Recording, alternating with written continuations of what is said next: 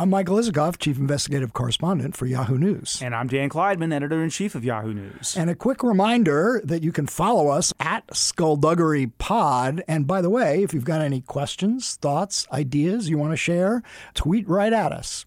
Now let's get on with the show. The trend grows more alarming by the day. The coronavirus pandemic is having a hugely disproportionate impact on minority communities. This week, Maryland reported that African Americans and other minorities accounted for more than half the 103 deaths from the virus in that state. That fits in with a national picture in which counties that are majority black have 3 times the rate of infections and almost 6 times the rates of death as counties where white residents are in the majority, according to a Washington Post analysis. We'll talk about these figures to 2 public health experts, Yahoo News medical contributor Dr. Kavita Patel and former Baltimore Health Commissioner Dr. Lena Wen, and ask them what can be done about it. And we'll also get their outlook for when social distancing restrictions can start to be lifted on this episode of Skullduggery.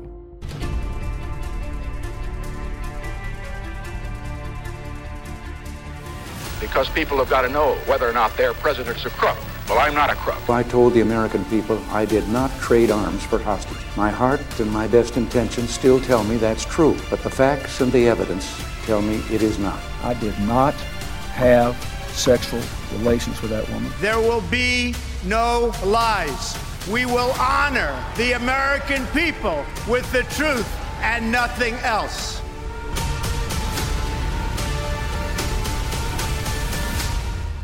I'm Michael Isikoff, Chief Investigative Correspondent for Yahoo News. And I'm Dan Kleidman, Editor-in-Chief of Yahoo News. You know, I think these figures on the impact on minorities is going to be a huge story that's going to be with us for some time.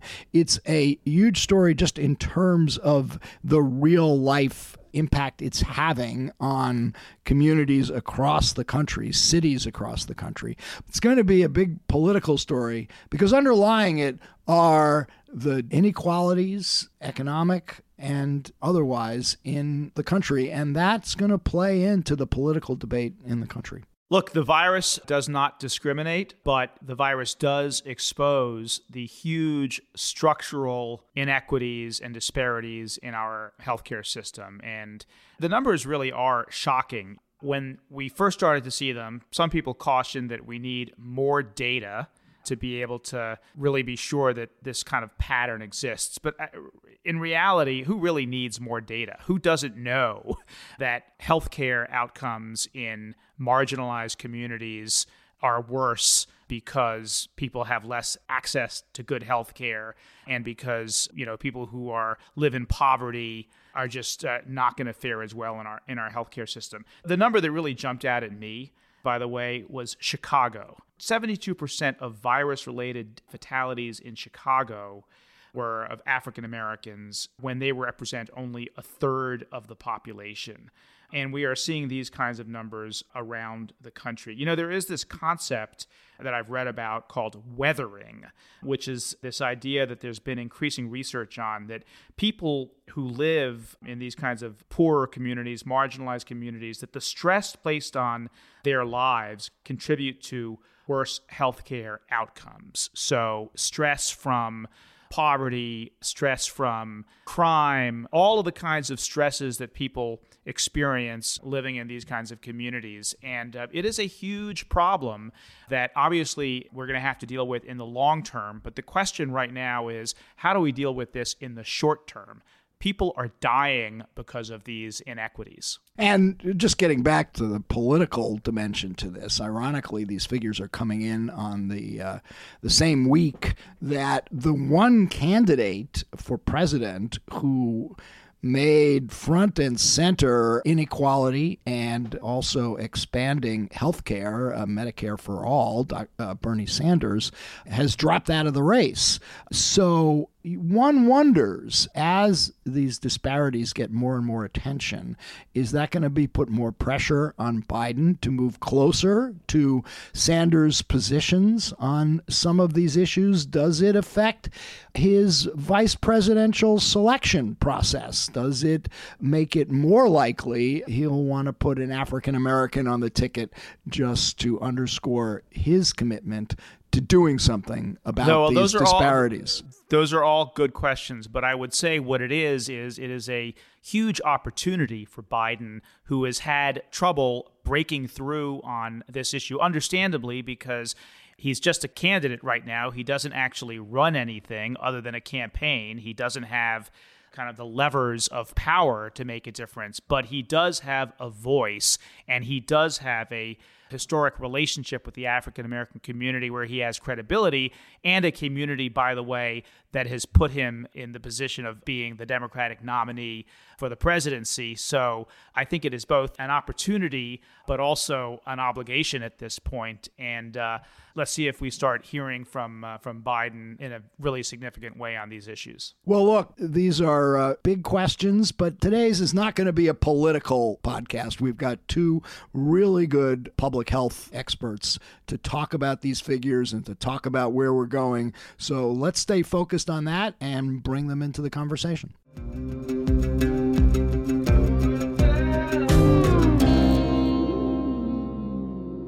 We now have with us on the podcast Dr. Kavita Patel, Yahoo News medical contributor and public health specialist and former Obama administration official, and also Dr. Leana Wen, the former health commissioner of Baltimore and a emergency physician and professor of health at George Washington University. Doctors, welcome to Skullduggery.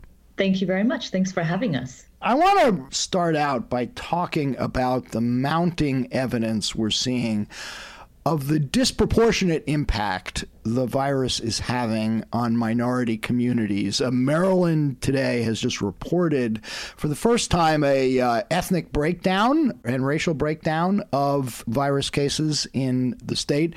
This is a state where 30% of the population is black, yet more than 50% of the fatalities and the cases are African Americans. This is in keeping with a lot of data we're seeing. I want to ask both of you what accounts for this disproportionate impact on minorities. Dr. Patel. Sure, I'll go first, and thanks for having me. I think that you're seeing, actually, in medicine, we would call kind of symptoms more reflective of a broader, larger diagnosis. There have been, for decades now, kind of documented systemic racial disparities in all aspects of healthcare, from access healthcare, literally, how do people of color actually get insurance or not able to get insurance, all the way through disparities in once they even get to a doctor, whether they receive the same type of treatments as their non-ethnic minority counterparts. So to be even more blunt about it, when you see numbers out of Maryland, Chicago, New Orleans, every urban center that is identifying kind of a difference and discrepancy in how minorities are being treated for COVID or not treated or obtaining lab tests, that also has to do, I think, with what we've known, that it is harder to receive care. And even when you do, it's different. And that's, I think, I'm trying not to be so, I don't want to reduce it all to one thing, but that's my take on it. And you also have to remember that communities of color, and certainly Leana knows a lot about this because she did it every day, communities of color have had challenges accessing these kind of hospitals and hospital-based care, in large part because where you have a high concentration of communities of color, there are just less hospital beds per capita. So we do know research across urban centers that there are fewer hospital beds in communities of color compared to other neighborhoods and areas. Dr. Wen, as the top public health official in Baltimore, a city with a large African-American population, I assume this does not come as a big surprise to you. And so tell us what kinds of entrenched disparities you were seeing in healthcare delivery and outcomes for African Americans. And I guess this is also a problem for Hispanics as well. But tell us about the disparities that you were seeing in Baltimore when you were working there. Sure. And I live in Baltimore still. And so I'm looking out my window and just reflecting on the disparities among residents in my city. I mean, you have neighborhoods in Baltimore that are just a couple of miles apart, where a child born today can expect to live 65 years or 85 years, a 20-year difference in life expectancy based solely on the zip code into which she or he is born. And then, I used to begin my presentations when I was the health commissioner with a map of our city. And I actually stopped showing these maps of disparities because it almost didn't matter what you had in the legend. It was the same map over and over again, because the same areas that had high infant mortality also had high cardiovascular disease, also had high rates of death from gun violence, also had high prevalence of HIV and drug overdose, and of course, also had high rates of incarceration and low socioeconomic status. I mean, it's the same map over and over again. And when I think about COVID-19 and the data that we're now gathering, it's tragic, but not at all surprising, because as Kavita just mentioned, this is just one more example of amplified disparities, disparities that are rooted in systemic racism and the historic inequities that got us to where we are, that are then amplified also by lack of access to healthcare. But it's not just healthcare, it's also the social determinants of health. Access to healthy food, the air that we breathe, the education opportunities that we're exposed to, and also the circumstances in people's lives. I mean, physical distancing, social distancing is a privilege that many of us have, but many people don't have as a result of their work or living situations. And so I think there's a lot more that we need to do when it comes to reconciling where we are now with the history of disparities in our city. Let me just pick up on that last point you made about social distancing, because a lot of us do have the luxury of working from home, of doing podcasts and participating in Zoom meetings and doing all the things we would do in the office. But given the inequality in our country, the larger predominance of less fortunate people who don't have that luxury, who do have blue collar jobs or do have jobs where they simply cannot work at home, that is in and of itself is disproportionately impacting minority communities. And this is in a sense, the steps we're taking to try to flatten the curve may be exacerbating those disparities. Dr. Patel, your thoughts on that? Yeah, that's not just an important point to make, but it highlights what I think Lena has been kind of commenting. We're calling it social determinants of health, but it's this interplay of, the very people who are identified in kind of lower wage jobs as, essential workers, to your point, are not only are they not able to stay at home, but it's actually worse than that. They are being told, in fact, I have cases in DC of former patients of mine who are told that they are essential, but they have been taken, their health care actually has been taken away because they are being told they're essential and they are not given enough money or wages in order to receive health care. And so you actually have undocumented people who are picking our fruit, and you have people of color who are checking our groceries and actually have, zero rights. And part of what I've found, Dan and Mike, is that we're trying desperately. I'm not a lawyer. Lena's not a lawyer.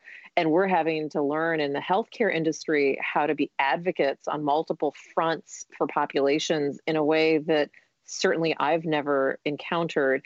And it's bringing up, my parents kind of went through like the civil rights movement, and I'm a first generation, Lena is as well. And I really see so much of what I have read about unfolding today. And it troubles me, but then I also see to not make everything seem so negative, I do see some amazing silver linings of people just pulling together and willing to advocate for these populations. My fear is that we have preventable deaths we have blood on our hands, and I'm worried that we're not learning from that. That's probably the most graphic I can be about it. I guess my question on this, though, would be if the social distancing restrictions are having this kind of impact on people of color and people less fortunate, what's the remedy for that? What steps can we take that could mitigate that disproportionate impact, if there are any? Yeah, I mean, I think that the key here is to take away the right lesson. I don't think the right lesson is to say, well, if social distancing is creating or amplifying disparities, that we should do away with social distancing. I don't think that that's the right lesson because, frankly, this is the only tool that we have at our disposal right now. When we do not have a vaccine, when we don't have a working treatment, when our healthcare system is in crisis, what we can each do is practice social distancing to the best of our abilities. And actually, one could see it flipped as well. As in, those of us who have the privilege of practicing social distancing should be doing that so that we allow the others who cannot practice social distancing to have the best chance at reducing transmission. As in, if individuals have to take public transportation because that's their only way of getting to work, then those who have the privilege of not taking public transportation should be avoiding it so that those who have to take it can actually physically distance in that way. The less community transmission that we all have, the better it is for everyone in our community. So that's one way to see it. And then the other thing, too, is to see it as our obligation, all of us, to create better policies that support those who do face the greatest burden of disparities. So, for example, when it comes to accessing healthcare, those of us who do have good health insurance policies should still be advocating for everyone to have universal healthcare, to not be priced out of the ability to get testing and treatment. We should all be advocating for paid sick leave. We should all be advocating for programs like housing and supports for individuals who otherwise cannot afford food. I mean, I think those are things that we can all do. Dr. Wen, let me, and at both of you, Kavita as well, let me ask you, because you're talking about prescriptions for deeply entrenched social and economic problems that we have. And we're in the middle of a crisis right now, and people's lives are on the line. Are there things that should be done now, that can be done now by the government, by hospitals, by healthcare institutions to deal with these inequities right at this moment? Yeah, I'll start. I think absolutely. So bottom line, Lena's correct. We need to extend everybody needs to follow. I'll call it, universal masking, non-medical masks. There's a lot of debate as you know, in Maryland, some of the counties are enforcing it, some aren't. We need, number one, people all need to wear masks. If it protects me, it protects you if we're all doing it together. Number two, hospitals have never really traditionally been very good at thinking beyond their borders and their walls. And we know, just for example, in the district in Maryland, we know, to Lena's point, there are neighborhoods where there is zero ability to access a test. So we need hospitals who are incredibly focused on what's happening inside their walls to actually take literally today, a pop-up in the testing area, or at least a pop-up so that there's a presence in these neighborhoods of color. And then third, something that I'm finding with kind of the population I deal with, which is largely non-English speaking, there are not a lot, people have been talking about telemedicine, and we are finding that we're having to use just regular old-fashioned telephones, no video, no fancy apps, no Skype, no FaceTime, because there's still a lot of distrust amongst communities of color, and there's also a lack of kind of that technology access. And then I guess as a final step, obviously we've talked at length on your podcast with others, have talked about the lack of a federal response. So we need local officials to step up the enforcement for protection for these, I'll call them essential workers, but I'll also call them vulnerable populations. And that, I think, is another layer that could be done today. For example, the mayor of Baltimore, the mayor of DC, and they've done this to some degree, actually making it clear that public buses, public transportation is prioritized for these workers, and actually making it free, which I know is a huge hit to the city's economy. But we need to make it as easy as possible at every step of the way for people to earn a living and to do it in a way that keeps them healthy. Do either of you see any evidence at this point that we are flattening the curve? Yes, there are hopeful signs from parts of this country and the world. I mean, looking at other countries, I think, is an important indicator for us, because we can learn lessons about what's worked and what's not. We look at countries like New Zealand that have done an exceptional job of containing COVID-19, and countries like South Korea that with aggressive testing and contact tracing have also been able to do this too. So important lessons from other countries as well as from within our own country. Washington State, California, two places that had early signs of community transmission, because they were very aggressive about social distancing, physical distancing guidelines. We do see evidence that they did not have this skyrocketing, right? I mean, I think a lot of public health is, what did you prevent? They were able to prevent this rapid escalation of cases that we've seen in other places, and I think is a hopeful sign that these measures, as draconian and restrictive as they might seem, actually have been effective. And as I think all public health experts, and Dr. Fauci even mentioned this morning, now is not the time to look at these indicators and say, well, they've been successful, so we should let up, but rather to take the opposite lesson, to say, we know what works, so we have to double down on these efforts and prevent more deaths from happening. So as Dr. Patel, Kavita was saying, we don't have more blood on our hands, because now that we know what works, we have to do it. Kavita, what are the data points that you are most focused on that might suggest that we're flattening the curve here? Because we know that while the number of fatalities, for example, in New York City, where I am right now, continues to go up, record numbers, Governor Cuomo has been pointing to hospitalizations, which seems to have been leveling off. Is that an important indicator of where things are right now? Yeah, I've been tracking for about 16 metropolitan areas, just drawing from their county or city's websites, and also trying to get, it's several things. It's the doubling rate. So how many days does it take for cases to double?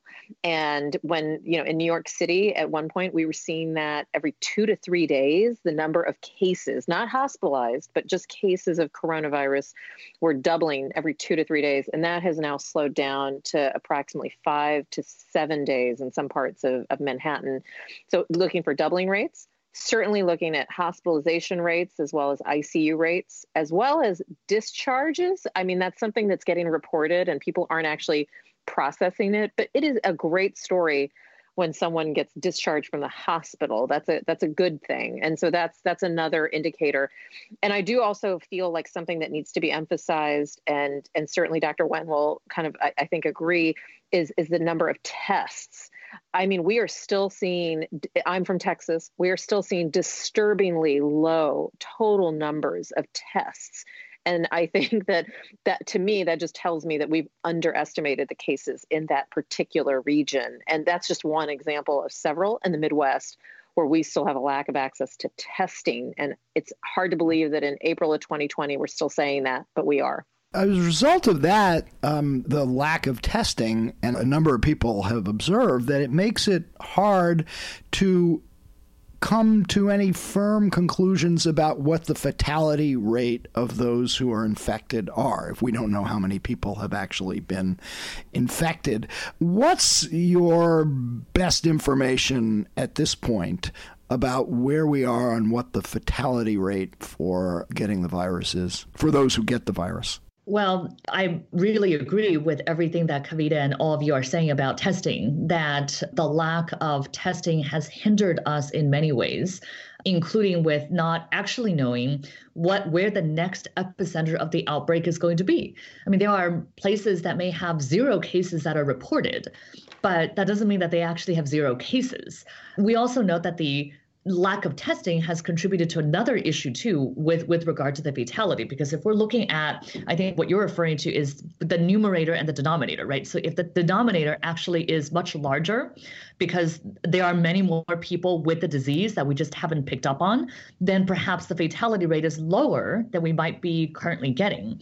There's a numerator problem too, though, in that there are people dying who may not have a known diagnosis of COVID-19, but actually has died because of it.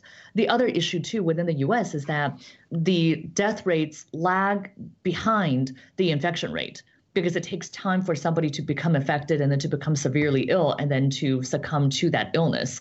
And so that fatality rate in the U.S., I think, still remains unknown. We do know that out of China, out of Italy, that the fatality rate has varied. In some places, some people think that it's 3%. There may be some cases where it's as high as 8%. But there are a lot of unknowns because of our testing issues, and also because the demographics in our country may differ from those in others too. Dr. Wen and Kavita as well. Anthony Fauci was on CNN this morning talking about how we are days away from immunity testing, which I know there's a lot of interest in, and it also relates to this question of when life can return to some semblance of normalcy. But there are a lot of questions about both immunity testing, the efficacy of that testing. Also, we're seeing in some of the medical literature that there is the potential for reinfection. And, I think we've seen some cases out of South Korea, reports out of South Korea to that effect. Talk to us about immunity testing and about this idea of the potential of reinfection. Kavita, why don't you go first? There was a lot of hope for immunity testing with kind of a rapid immunity test, but we do not know enough about the performance of these tests. So I'll caveat all of this by telling you that there is hope for it, but we do not yet have enough. I think what we're going to require in the country is kind of a panel of immunity tests. It's not going to be just this one test. It's going to have to be kind of a set of tests that tells us, have you had this infection in the past? Do you currently have it? And we still also do not know, to your point about reinfection, we believe that getting coronavirus gives you some immunity that we think probably lasts for several months. But as you kind of heard, we can't tell if the reinfection is really false negatives or some level of lab detection error or true reinfection. And I think that where I guess I'll go ahead and put a stake in the ground here. I think that what I'm looking forward to in the fall, we'll have more antibody-based treatment ramping up to do clinical management of this disease. We have other maybe additional drug tools in our kind of, utilitarian armament. And then we can use that as a bridge to a vaccine, which can hopefully, Dr. Fauci has said, 12 to 18 months at the fastest. And I'm really hopeful that at some point then we get what we call in public health herd immunity. And until then, I know that there have been others that have said we'll need to be in kind of a total lockdown until then. But I think that, what you describe as kind of this immunity-based testing, which is only a piece of it, plus some actual treatments that we have, which I think will largely be antibody-based, and then kind of early vaccines, which is, hopeful, but not necessarily promised to be delivered on in a certain amount of time. And I think that's where we start to have the country feel a little bit closer to normal. Even Wuhan, which has reopened, quote unquote, doesn't look normal. So I think there's some level of that we have to expect. One quick follow-up question, and Dr. Wen, maybe you want to take this on. We're reading that in the UK, they have seriously been discussing this idea of immunity passports. And Dr. Fauci apparently this morning talked about immunity certificates being under discussion in this administration. The idea is that if you're tested and you're deemed to be immune, then you get a certificate that says, okay, you're good, you can go back into the workplace. It seems a little Orwellian. It seems like you're, sort of creating two classes of people. As public health policy specialists, what's your reaction to the idea of immunity certificates? I mean, I actually think it's a great idea if we have the science to back it up. I mean, there are a lot of people, we know that there are a lot of people who have COVID-19 and just don't know it. There are some who have symptoms but never got tested. There are some who never had symptoms in the first place. I think a lot of people would want to know if they have immunity to COVID-19. I mean, that's assuming, though, that the science is what we assume it to be. As in, we assume, right, the assumption has to be that once you get it, you're not going to get it again. And there was the question earlier about reinfection. I don't know that I trust these reports coming out, because it's also possible that somebody wasn't quote unquote reinfected, but rather that they never recovered from the illness in the first place, or that there was something wrong with the test that was measured. And so I don't know if reinfection is possible, but we have to assume that the only way for this immunity passport to work is if somebody really develops long-term immunity and cannot become reinfected, because otherwise you're giving somebody false assurance and maybe they'll even get sicker the second time around, right? So that has to be the assumption.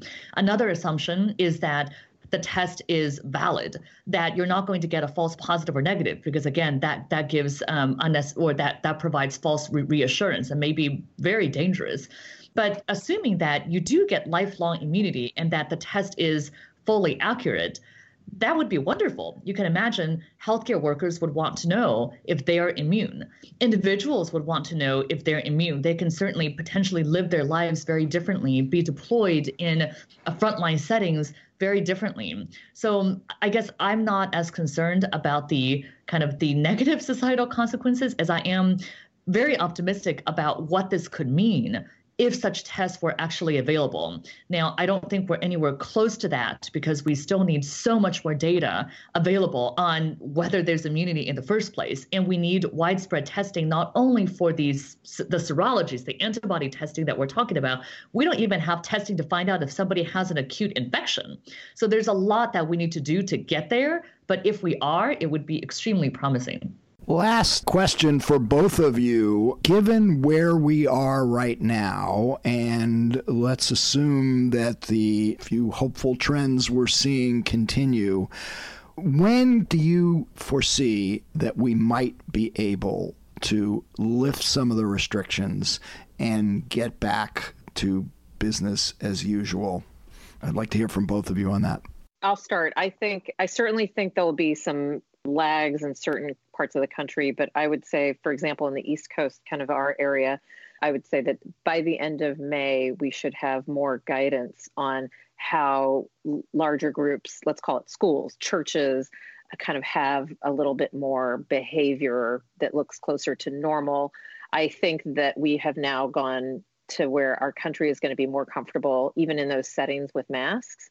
And I often wonder if shaking hands or some of the things we do conventionally as part of our everyday work is going to change. And so I do think, though, that, for example, in this kind of district metropolitan area, New York, et cetera, we will start to see guidance that are going to come from local officials, candidly, about kind of moving back to closer to normal by the end of May, potentially the beginning of June. And now, having said that, if we get a hot spot that's unexpected or kind of a reversal in those trends, like that Governor Cuomo keeps caveating, like it could end up being different the next several days, then that changes. But that's what I'm looking forward to. And I'll tell you that, that's where, to be honest, that's for me a light at the end of the tunnel, because it's not that far away.